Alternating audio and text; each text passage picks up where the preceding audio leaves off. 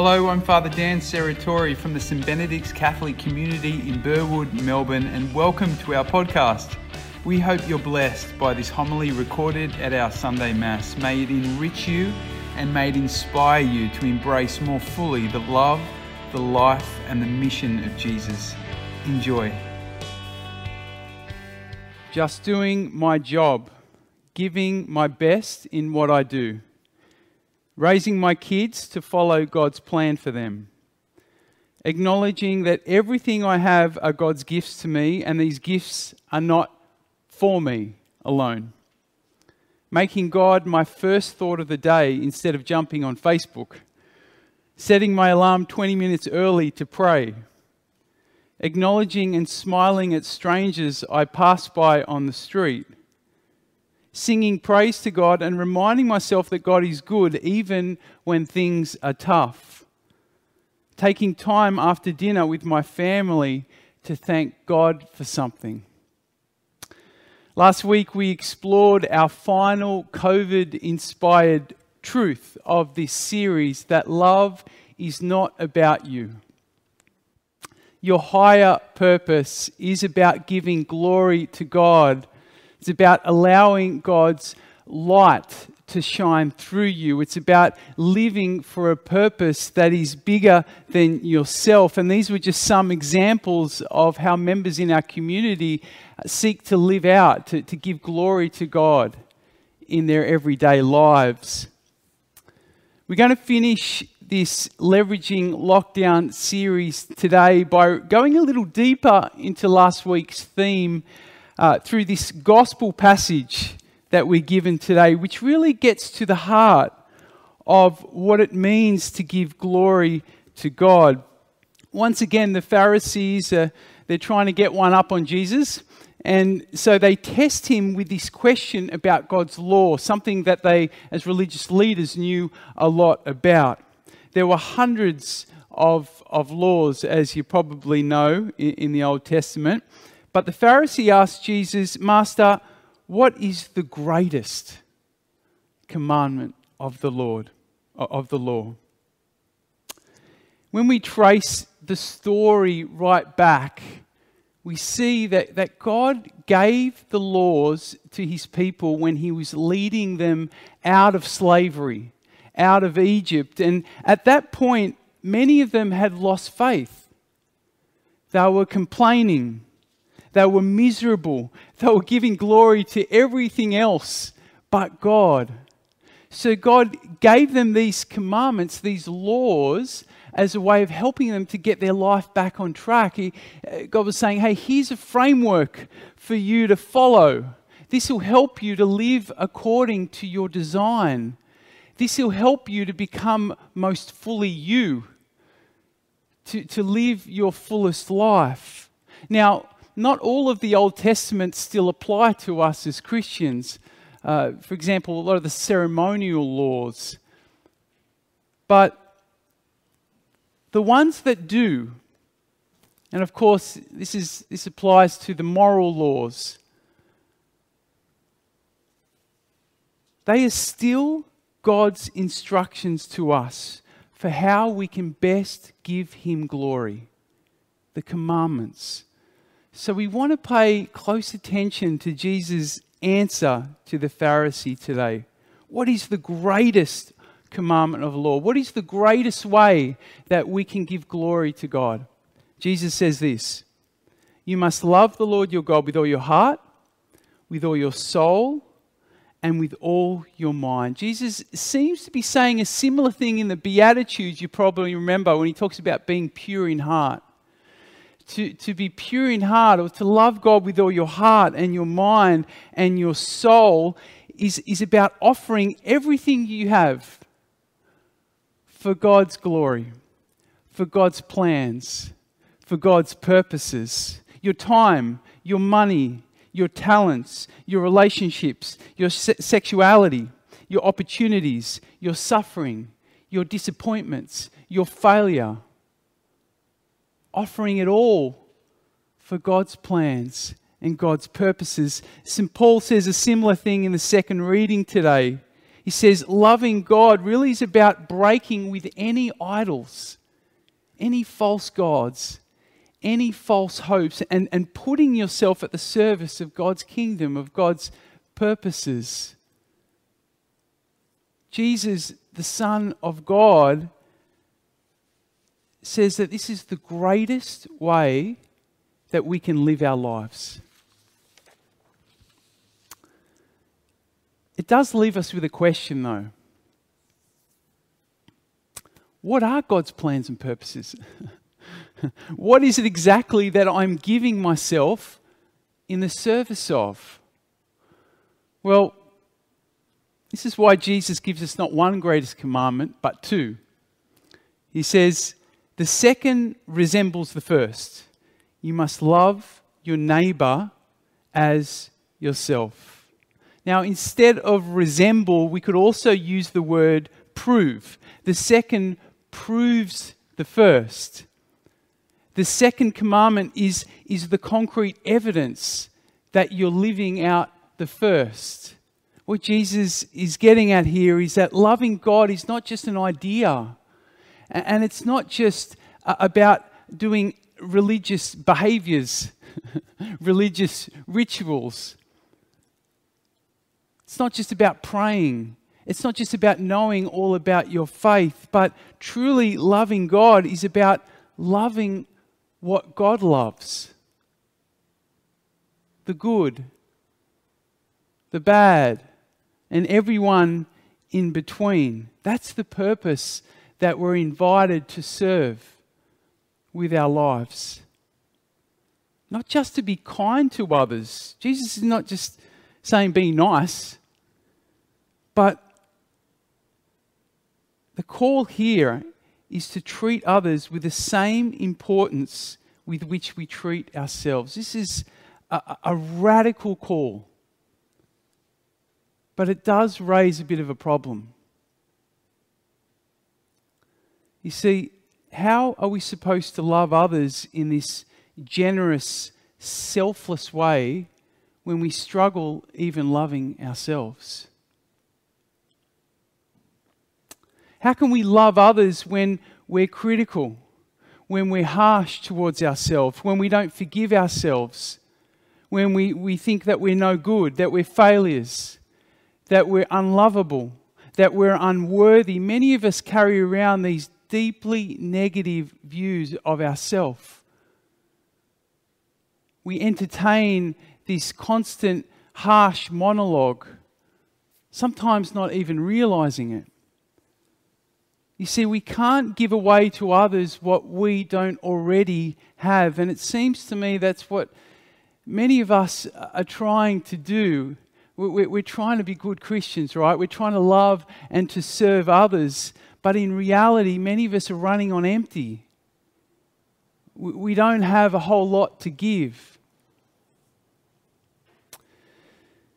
So if we want to give glory to God, if we want to take up our call to be saints in this day and age, we need to learn to love ourselves. And by love ourselves, I don't mean that we go and we look at ourselves in the mirror more, or we put the focus on ourselves, the priority on ourselves. To truly love ourselves is to accept in faith who God says we are. Despite our flaws and our failures and our weaknesses. To accept that we are known intimately, that we are precious, that we're chosen, accepted, loved, forgiven, justified and redeemed, righteous, free, that we're a new creation with a new heart, a new spirit, a new mind, that we're no longer a slave, but a son of God, that we're blessed with every spiritual blessing, that we're a temple of the Holy Spirit, that we're raised up with Christ, we're a citizen of heaven, we're called to be a saint. These are not my words, these are God's words. These are just some ways in which God explains to us how He sees us. who He's redeemed us to be. The question is this how we see ourselves? Do we embrace God's view of us or our view of us?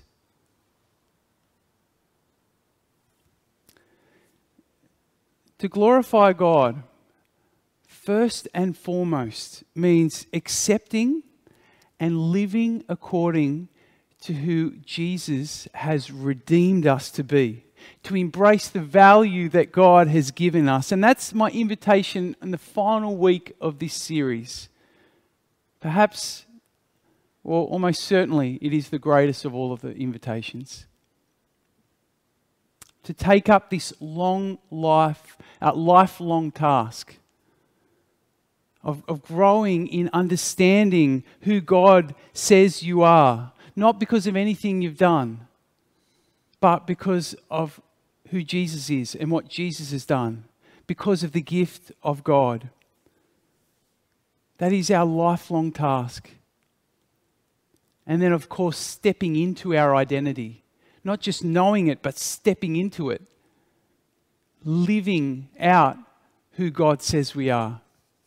Who Jesus has redeemed us to be. I'm not sure if the late Whitney Houston realised the deep truth of the words that she sung. Learning to love yourself is the greatest love of all. Loving ourselves in this way is not really about us, but it's about God. It's about honouring and loving who God is in us, what God has done for us. When we can accept this love, it frees us from ourselves. And it enables us to turn our focus towards God and towards others, to live out our deepest purpose, our fullest lives, now and in eternity. So I want to bring this series to a close today with just a short time of prayer. You see, all of the truths that we've explored this series, they probably made some logical sense as we were reflecting on them, but in reality, they're impossible to live out in the long term unless we know who we really are. Unless we've received the name that God has given us. Unless we've been able to step into our new identity. So now I'm just going to pray for a moment for a fresh infilling of the Holy Spirit. St. Paul reminds us in Romans that it's the Spirit who awakens us to our true identity. If we want to give glory to God, we need the Holy Spirit because the Spirit is the glory of God. So as we open our hearts now to the Holy Spirit, I want to invite you to make one final response in this series as a way of helping you to open up. And that is simply to repent. I don't know if you've been watching the Chosen, the mini-series on the life of Jesus. I've just watched the 4th episode, and it's an episode focused on Peter. Before he was a disciple, so his name then was Simon. And at least in this story that they've created, at this point, Simon life's all about him. And he's really in a spot of bother. He's racked up this huge debt. The Romans are after him, and he's out fishing. And this is pretty much his last opportunity to net a big catch so that he can repay this debt. He knows that the Romans are after him. He's desperate. And so he's out on the sea, and he's fishing with his mates, and they fish all night. And as we hear in Luke chapter 5, they catch nothing. And so they're heading back the next morning on their boats, and Simon knows it's it. He's gone. He's in trouble. He's potentially a dead man. And as they arrive at the shore, they see Jesus, some of them for the first time, on the shore, and he's teaching. And to cut the story short, as we probably remember from that episode in Luke's Gospel, after teaching the people, Jesus instructs Simon to put the nets back in. And Simon, he's he's a bit resistant. He's like, we've been fishing all night. Who are you?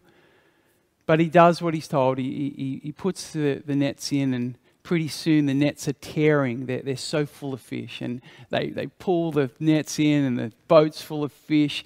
In that moment, Peter is saved. Or Simon at that point, he knows he's saved. And then there's this beautiful scene where he gets out of the boat, he walks up on the sand, and he kneels before Jesus. And at that moment, Peter, his heart just breaks, and he's conscious of his sin, his weakness, his failure, and he's sorry for it. He's really sorry for it. But at the same time, he's overwhelmed by God's goodness, by God's love. And it's that moment, it's that moment of repentance, of humility, where the glory breaks through into Peter's life. It's at that moment that Peter he has that revolution within himself, and he turns his focus from himself to God. He says, Jesus, what can I do? And of course, as we know, he then leaves everything and follows Jesus. Repentance, that kind of repentance is so precious because it opens the gate to God's glory.